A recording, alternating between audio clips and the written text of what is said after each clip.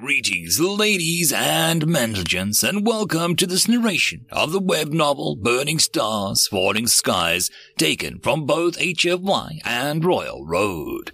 The link to the original will be down below, and as always, I hope that you enjoy. And if you do, please subscribe, like, and comment so that the great algorithm and all its wisdom decides to help grow this channel. Chapter 10. Industry. A decade changed the face of the planet measurably. Threedak sat on the roof of a 2-story brick house, sunning herself. By now, rather than towering over the entirety of Lament, it was a truly modest residence. Despite her daughter's insistence, she refused to move into another building. Bakai, Katash, Darlas, and Pankrat had all personally labored with her to build her home in the first year together, and that meant more to her than any ostentatious show of wealth. "Queen Threedak," a voice respectfully called from the promenade below. "Yes, Barwell," she replied, stirring from her rest. Barwell was one of Katash's daughters and helped her with her day-to-day tasks as a sort of cross between an aide-de-camp and a bodyguard. She was almost 50% larger than Threedak and extremely skilled in both pistol and cutlass. According to Katash, the application process to work as Threedak's assistant was brutal. All of the applicants were forced to go through a battery of combat, etiquette, and management tests until only 3 remained. Barwell and her 2 associates, Lindash and Istal, were all the graduates of the elite Special Forces Academy that Katash had set up in Oasis. Threedak had seen them in firing range and sparring on the gym mats. She believed their accolades. Even back in her glory days, when she had led the conquest of the surrounding tribes, any one of them could have easily wiped the floor with her in under a minute. "An hour has passed, my queen," Barwell answered. "You said you wanted to tour the new factories after your nap and asked that I wake you." "Thank you, Barwell." Threedak stood up, shaking the sleep from her limbs. "I'll be down shortly. Please let the others know that I'll be ready to leave on time." She walked down the ramp to the 2nd story of her house. On the table next to the crude personal computer that was Bakai's last birthday gift to Threedak sat her bag. Some Dutch doll wore clothing like the humans, but that had never made sense to her. Maybe in regions with inclement weather. But this close to the Great Desert, clothes were a luxury. The bag, a simple leather affair that hung over her shoulder, was her one nod to humanity efficiency. Maybe it was just because she remembered her first days near the swamp, carrying wet clay by Grasper to make the bricks for the first house. But she refused to leave her home without it. Threedak exited her house in just under a minute, much to her guard's chagrin. She still refused to wear any sort of armor or protective gear. They constantly lectured Threedak on her safety, but she hardly saw what there was to fear. Dodgedale society was consumed with the sense of purpose. Everyone knew their place and what needed to be done to fulfill their destiny, to seize the stars from the invaders. Her people saw her both as a leader and a living symbol of that purpose. Harming her would run completely counter to what their whole notion stood for. As far as she was concerned, the guards were mostly there to keep adoring fans away from her while she performed her vital duties. Barwell led the way to her residence's gate, an imposing edifice of stone lined with steel spikes built into a roughly 20-foot wall surrounding her home and the nearby gardens. She didn't know the names of all the guards that patrolled that wall. Only Barwell, Istel, and Lindash were actually allowed to approach within 100 feet of her house. But Threedak knew that there were at least 10 to 15 on duty at any given point in time. She kept telling Katash that she was overreacting, but her daughter would hear none of it. The rest of the sisters agreed, and even though Threedak had the power to override their decision, she didn't. She just couldn't bring herself to force the issue when her daughters fussed over her like this. Ishtal and Lindash fell on either side of her, forming a triangle with Bawal at the point. Bordering her house, only a short walk away, stood the Capitol building, a 4-story complex with 3 wings made from beautiful rose-veined marble. Threedak still preferred the old amphitheater of governance. There was something intimate about the meeting where the 4 closest daughters under the torchlight, what the rest of the lament watched on, that the true current system of bureaucrats and ministers lacked. They would still meet quarterly or in emergencies to make truly important decisions, but for the last 3 years the meetings had been televised. Even if she got to see all her daughters in person, it lacked the splendor of the meeting under the torchlight and open stars. Plus, Threedak hated the way the television makeup made her scales look. She always ended up blotchy and off-color, even if no one would dare say that to her face. She kept walking past the Capitol. It was almost the second home given how much time she spent working there. Her office even had a sleeping couch for when she spent long nights going over the reports from all over the Empire. She snorted. Empire really was only a word for it, as for the last year there were over 40 regional cities and 3 million Dutch Taal under her banner. Truly a testament to their farming techniques and their species' potential for logarithmic growth. The entourage arrived at the large government ground car park outside the capital, and after a brief search by Lindish for explosives, they piled in. More tank than car. It was almost 15 feet long and 11 wide, with plenty of room for the 4 or 5 Dutch Taal to relax inside, especially with the Ishtal driving chamber and the Lindash manning the vehicle's auto-loading cannon. Bawal rode in the interior with her, discussing the figures on the new strain of Heartland that their scientists were trying to engineer during the ride to their destination. Finally, after almost 45 minutes of weaving the car through the well-wishers and lament's interminable sprawl, they arrived at the new factory, located at the edge of the town and powered by a combination of hydraulic and solar power. It was Bakai's current pet project. Once it was running at full capacity, it would be able to produce solar panels, the batteries used by Dutch Taal in everyday life, and vehicles, according to Bakai. It would be capable of churning out 10 tractors or 20 ground cars per day. Bakai was proud of the designs, entirely electric and packed with capacitors. The ground cars would be able to run for almost 2 hours at a time without recharging, but that was more than enough to get anywhere in Lament, let alone another smaller city. Once the factory was open, the ground cars began shipping out to the far-flung cities of the Empire.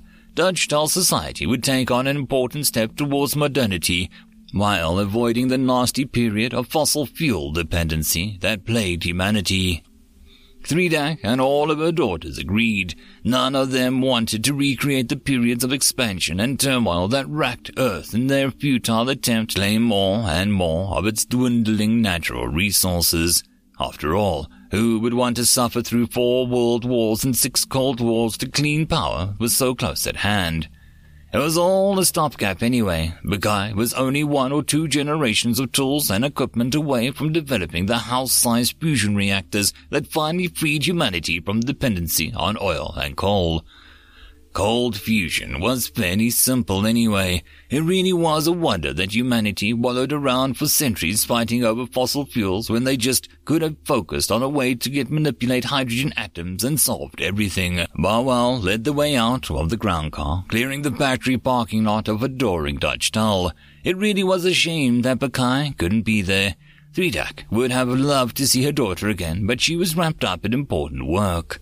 She paused just outside the ground car, waving her graspers at the crowd as Ishtal climbed out after her.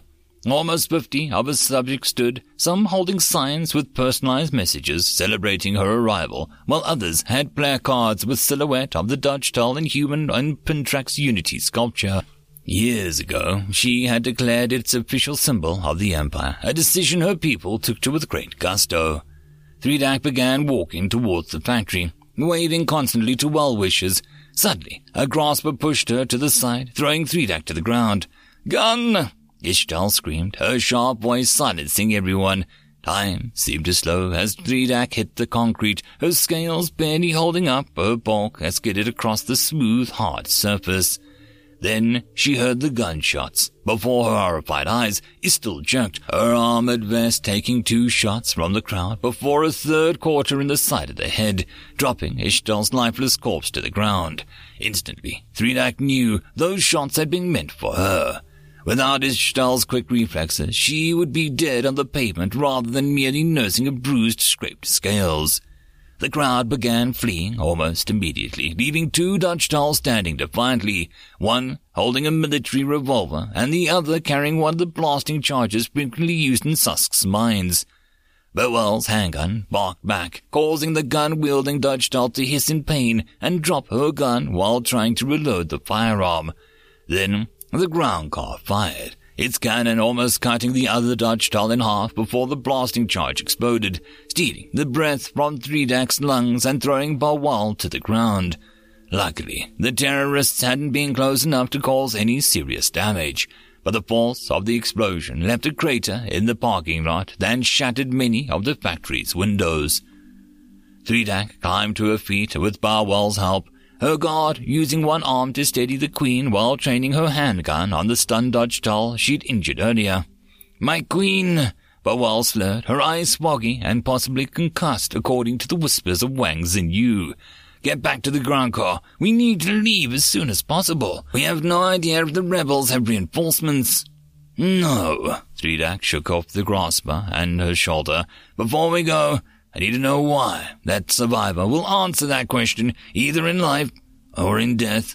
Burwell stared at her blankly, struggling to process Threedak's words as she looked at his still body.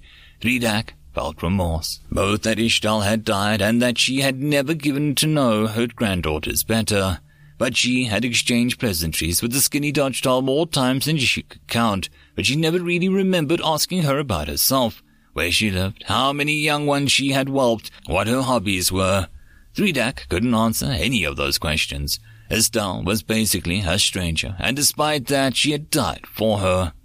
Threedak walked over to the stunned and injured Dutch doll and reached out, picking up the abused revolver and a handful of shells. Burwell trailed behind her, perplexed but trying to support her queen. Threedak slid 2 rounds into the revolver with practiced ease and drew back the hammer. The Dutch doll on the ground looked up at her, confusion evident in her pain-addled eyes. Without hesitating, Threedak aimed and pulled the trigger, blowing a hole through the enemy's graspers. The Dutch doll hissed in pain as Threedak shifted her aim and pulled the trigger once again, ruining the other grasper. She tossed the weapon aside casually and slid down to all 6 so that her muzzle could be close to her foe. "Why?" she hissed, her exposed fangs less than a foot from the terrorist's neck. "I've given everything for my people over my entire life and asked for little in return. So I ask again, why would you do such a thing?" "Tyrant!" the injured Dutch doll spat back, black flecking her maw.